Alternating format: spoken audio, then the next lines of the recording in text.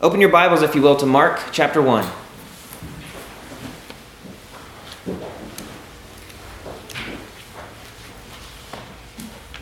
The red pew Bibles in front of you are also ESV, so you can use those as well. Mark chapter 1. We'll be starting in verse 16, reading verses 16 through 20. Hear God's word. Passing alongside the Sea of Galilee, he saw Simon and Andrew, the brother of Simon, casting a net into the sea, for they were fishermen. And Jesus said to them, "Follow me, and I will make you become fishers of men." And immediately they left their nets and followed him. And going on a little farther, he saw James, the son of Zebedee, and John, his brother, who were in their boat mending the nets. And immediately he called them, and they left their father Zebedee in the boat with the hired servants and followed him. The grass withers and the flower fades, but the word of our God stands forever. Thanks be to God. This is the time of year when high school seniors and college seniors are applying for either college or for jobs. And in the college application process, the students are the ones, the burden is on them to look good, to approach the right colleges, put their best foot forward, to have a good resume, to do well in the interview, and to find the right school. Hopefully the school will let them in. Hopefully they can study at that school. It's based on the student's merit. The school has no clue who these students are other than the paperwork that's submitted. But in this passage, Jesus' relationship with these disciples is the exact opposite. There's no merit on the part of the disciples. They do not approach Jesus. In fact, Jesus is the one who seeks them out. He's the one who knows them before this even begins. So far in the book of Mark has laid out for us who Jesus is. It's a sneak peek behind the curtain of what's going on in this narrative. He's the Messiah. Jesus is the second Elijah. John the Baptist was the second Elijah who prepared the way for Jesus. He's the Messiah to come. And Christ's ministry has just begun, as we saw in the sermon last week. The declaration that the kingdom of God is at hand is still ringing as we get to our passage. In our passage, there are two parallel call stories. First, Jesus comes to Simon and Andrew, and then he comes to James and John. And it's really striking how parallel these calls are. There are four elements, and they have the exact same elements in each story. First, Jesus sees them and approaches them. Same for both. And then, Mark tells us what they were doing. In both cases, they were in some sense related to the fishing world. And then the third thing that happens is Jesus calls them. And then the fourth thing Mark tells us is that they followed. It's a very simple outline, and it's repeated here in both stories. So that will be our general outline today, looking at, first of all, Christ's initiative, how he approaches them where they are as fishermen. We'll look at Jesus' initiative, then we'll look at the call that Jesus gives to the disciples, and then we'll look at the disciples following. The initiative, the call, and the following. So let's look at the initiative. This is from verse 16 and verses 19 and 20. What we see as Christ comes onto the scene is that we have four men who are busy at work. Busy with the things that they ought to be busy with. They're running a business. They're working. They're getting enough money to support their families. They're preoccupied with the things that they know to do. Simon and Andrew, sounds like they had a startup business or a smaller operation. Mark doesn't indicate to us that they had a boat, but instead that they had these nets. And what's implied is they're actually circular nets where they were wading out in the water, casting the nets and then gathering them manually. So that's what seems to be going on with Simon and Andrew. Maybe this is a new business venture. Maybe they have to have some kind of business smarts, however, because on the Sea of Galilee, the fishing world was really competitive. There were hundreds of boats on the Sea of Galilee, and the fish market, the market for fish was a huge thing in that area. So they had to have a bit of business smarts. They were probably, perhaps, we can speculate, they were aspiring to grow their business, but at this point, it's a small operation. James and John, on the other hand, are part of a long-standing successful family business. They're with their dad, they have hired hands, they have their own boats, and James and John's job is simply to mend the nets. They're kind of like the next in line, the sons of the owner of the company who are just waiting their time until they get to own the company, doing the easy stuff while the hired hands are doing all the hard work. That's kind of the impression we get. A little speculation there, but that's what the text seems to hint at. And we know how passionate Peter is. It says that Jesus first came to Simon and Andrew. Simon is the one called Peter.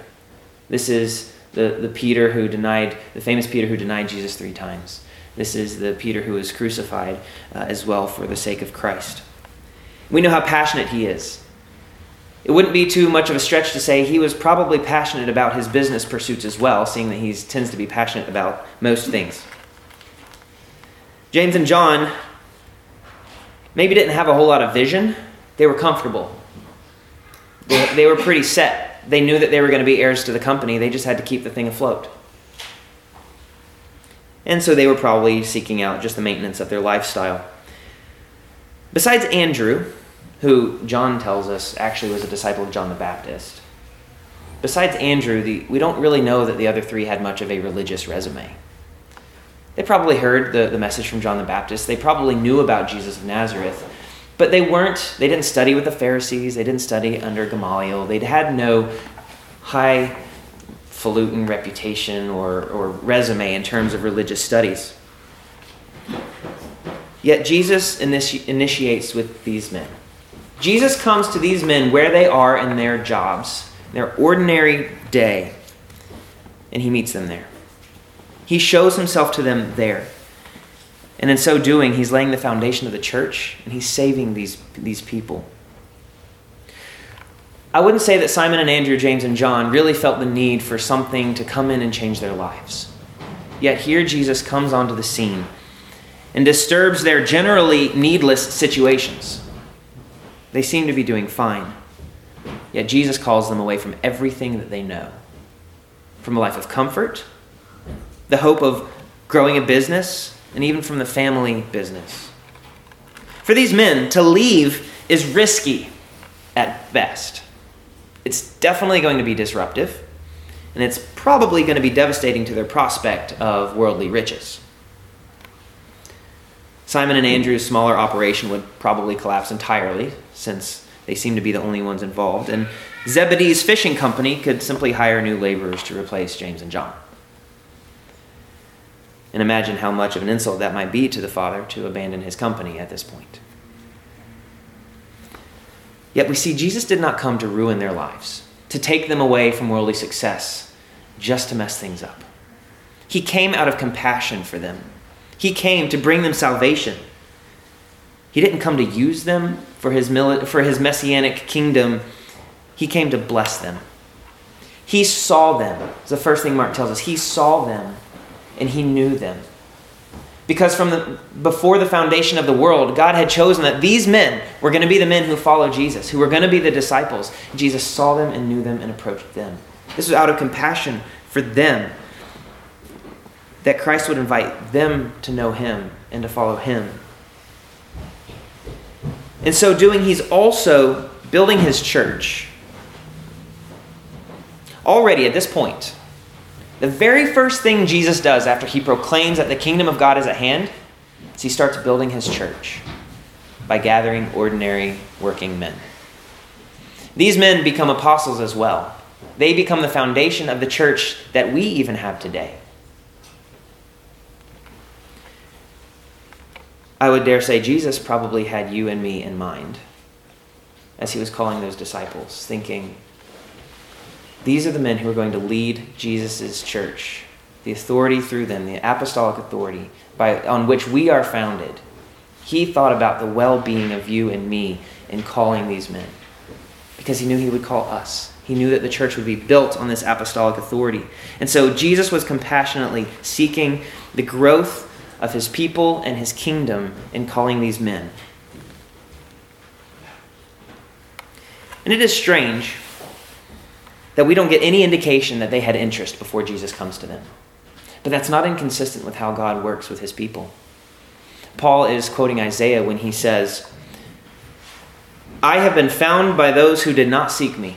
This is God speaking. I have been found by those who did not seek me. I have shown myself to those who did not ask for me.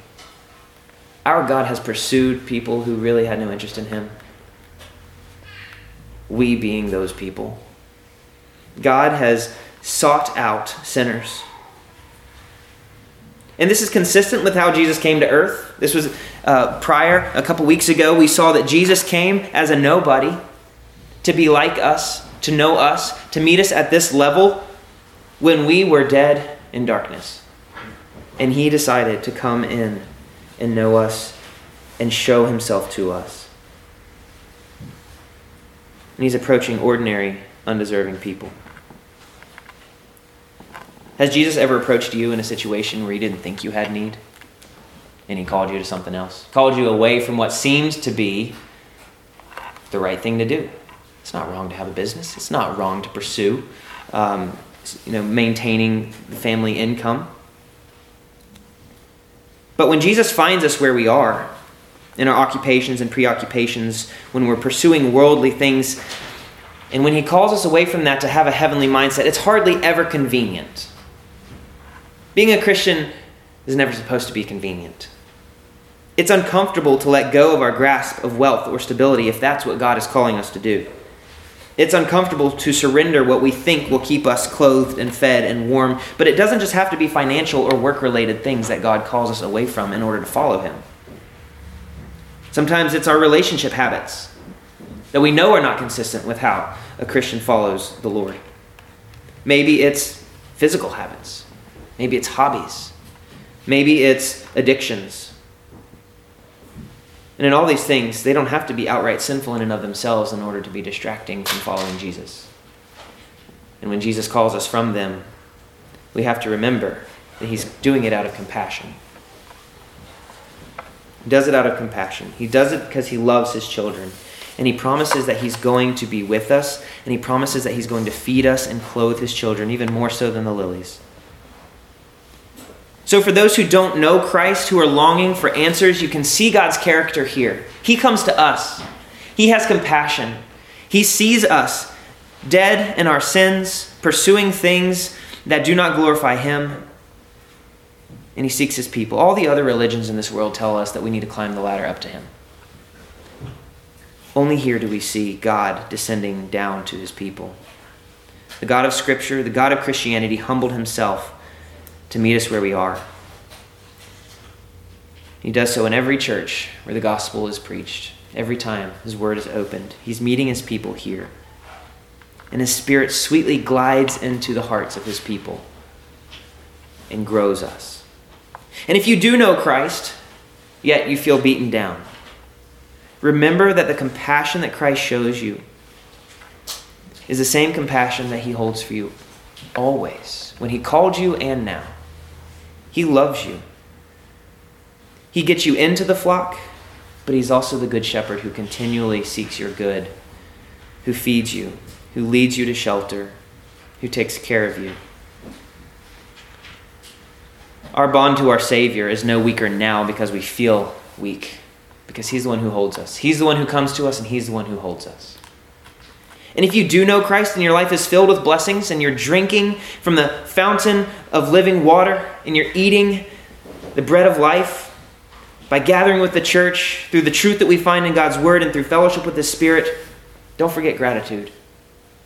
Don't forget to give praise to the one who has given you these things from this compassionate Christ. He is the one who has brought us to this place. So that's Jesus' initiative. Praise God that he comes to us, because we know that our pursuit of him is never enough. Second, we see the call. In both stories, Jesus calls the people. He calls Simon and Andrew, and then he calls James and John. Now, oftentimes, when this passage is read or studied, people will compare Jesus' approach to his students like a rabbi in the first century and the rabbi students. Yet the rabbi's situation was actually much more like a college application. It really seems to be the opposite of what Jesus is doing here. The best parallel for how Jesus comes to these disciples and reaches them actually comes from 1 Kings 19, when Elijah calls Elisha to follow him. This is the call to follow a prophet, the call to follow a person. And we've already seen in chapter 1 that Mark is driving home that Jesus is greater than a prophet, mightier than a prophet, greater than Elijah. And so what we see is Jesus is not calling them to be a student under another rabbi. He's not calling these men to a better business model that's going to help them catch more fish, although he does help them at times with that. He's not calling them to a new system of religion where they need to follow the law better. He's not enlisting them for a messianic military regime. He's calling them to follow him, to know him, to be his companion. This is a call to the person of Jesus Christ, to know God himself. If anyone has seen Jesus, he has seen the Father, and these men were called by God to follow. And we know there are two kinds of call. There's the gospel call. When a pastor preaches the good news of Jesus and the call goes out, many might hear. And God uses that call to effectually call people, which is the second type of call. There's the gospel call where the good news is proclaimed, and then there's the effectual call where the Spirit glides in and draws the hearts of those who hear the gospel call. Our passage here is showing an effectual call where Jesus is working on their hearts and drawing them. As we said before, Andrew was a disciple of John the Baptist. He brought Peter along to hear about this Messiah. He went to Peter and said, "We have found the Messiah, come see him." Peter knew who this Jesus was supposed to be. We can assume that James and John probably had a similar knowledge of who Jesus was. Yet that gospel call did not convince them to follow him. Yet here Jesus, by the authority that he had, the power of the Spirit, he effectually drew them. This was the moment when they sold everything they had and bought the field with a treasure of immeasurable worth. This is the moment they dropped everything they had because nothing else mattered. They saw the beauty of Christ. And this is a miracle. The book of Mark is full of miracles. We're going to see miracle after miracle, raising the dead, healing the sick. This passage is no exception. How can hearts of stone be turned into hearts of flesh if not by a miracle of God himself? Ezekiel 36 talks about how God makes hearts of stone into hearts of flesh. Every conversion, every time somebody turns to follow Jesus, it is a miracle. Because we know our condition, we know his initiative, God at work. Do you remember the moment that the Spirit showed you that Jesus is all that matters? Let's not forget that sweet moment when the Spirit sweetly glides into our hearts and draws us to see and love Jesus. He calls these men to be fishers of men. It's strange language, but it does pit their new job against their old job. You were fishers of fish, now you're fishers of men. Anytime in the Old Testament that a man is caught with fish hooks, and it happens quite a bit in the Old Testament in prophetic language, it's always a prophecy of judgment. You don't want to be caught with a fish hook. In the book of Mark so far, we have expectations of judgment. The second Elijah comes right before God's return and before the judgment. Jesus says the kingdom of God is at hand. Repent. John the Baptist says repent. You've got to repent because the kingdom of God is coming and judgment is imminent. So if judgment is imminent, to be called to fish men is to save them from that judgment. Simon, Andrew, James, and John are being called to rescue men from judgment. The waters of chaos and destruction overwhelm and are about to devour, but Jesus says we are going to catch men. And even this is not Simon's job, Andrew's job, James' job, or John's job. What does Jesus say in verse 17? Follow me and I will make you become fishers of men. Who's doing the work here? Once again, it's Jesus. Once again, it's our God who says, the job that I'm calling you to, I am going to make you become able to do. He is the one at work. He is the one who's going to teach them and grow them. He is patient with them. And this is the work of evangelism. And it accompanies a life that responds to Jesus and grows in sanctification. All believers can be fishers of men. Because as we grow to know Christ more and more, the watching world sees a life that is either consistent or inconsistent with our message. And when the world sees that, they see the hope of rescue from judgment because they see Jesus Christ. As Jesus called them to be fishers of men, he also had a special understanding of what the church would be founded on with the apostolic authority.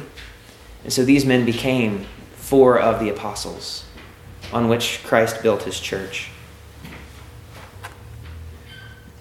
I knew a man in Massachusetts who had been a very successful businessman in North Carolina. He had climbed the ranks, making way more money than anybody should at 30 years old, living quite a comfortable lifestyle in the warm climate of suburban North Carolina. There's nothing wrong. He doesn't have any needs in this moment. Yet, Jesus interrupted his comfortable lifestyle. By various means, God called him to do something that by worldly standards makes no sense.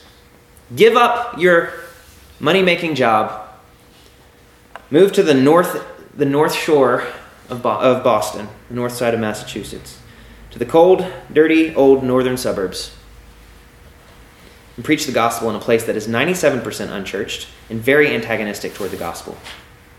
He and his wife moved there with their kids. They bought an old house that was much less comfortable than their house in North Carolina. And they planted a church. And this man was my pastor for 3 years while I was in seminary. And in his willingness to follow God's call, he gave up much of what the world longs for, turning from his preoccupation with his kingdom to occupy himself with the things of God's kingdom. We examine our lives. Some are called to be ministers. And I don't want for one second to say that that's so rare that nobody in here is being called to ministry. There might be people in here for whom God is knocking on their hearts, calling them to be fishers of men in a life of ministry. But there's also a call to all believers to be fishers of men by growing in sanctification, by growing in likeness to Christ, and by letting the world see that. This too is how Christ meets his people where they are. By their neighbors, by their coworkers, by the way that we treat the world. So we get to be a part of fishing as well. And lastly, let's look at the following. We have the initiative, Jesus initiates. We have the call, Jesus calls. And here we have the following. These 4 men likely, as we said, knew enough about Jesus, his message and his identity and his claims to be the Messiah. But the way that Mark tells the story here, he doesn't tell us those details. He intentionally excludes them because what he's emphasizing is that it's Jesus' messianic authority and it's his authority alone that can cause someone to follow. It's not your hopeful aspirations. It's not your good intentions. It is Jesus himself who draws people to follow. And he called them to be a part of this heavenly kingdom. If the initiation is God's work, and if the call is God's work, I dare say the following is also God's work. If God planned salvation for his people from all eternity, and if he knew his people before the foundation of the world, and if he approaches his people where they are to effectually draw them into relationship with him, then why would we expect that he stops working here and the rest is up to us? He works. Even the following is enabled by Christ's presence with believers. And yes, we are willing participants. But it's only by God's grace that frees us to do so. Again, when his Spirit glides into our hearts, he persuades us to follow, shows us the beauty of Christ, kills our attachment to the world, to death, and he raises us to life. And even in the Great Commission, when Jesus says, go and make disciples of all nations, go be fishers of men, he even says, I will be with you always to the end of the age. This cannot be done without Christ's presence and without Christ's work.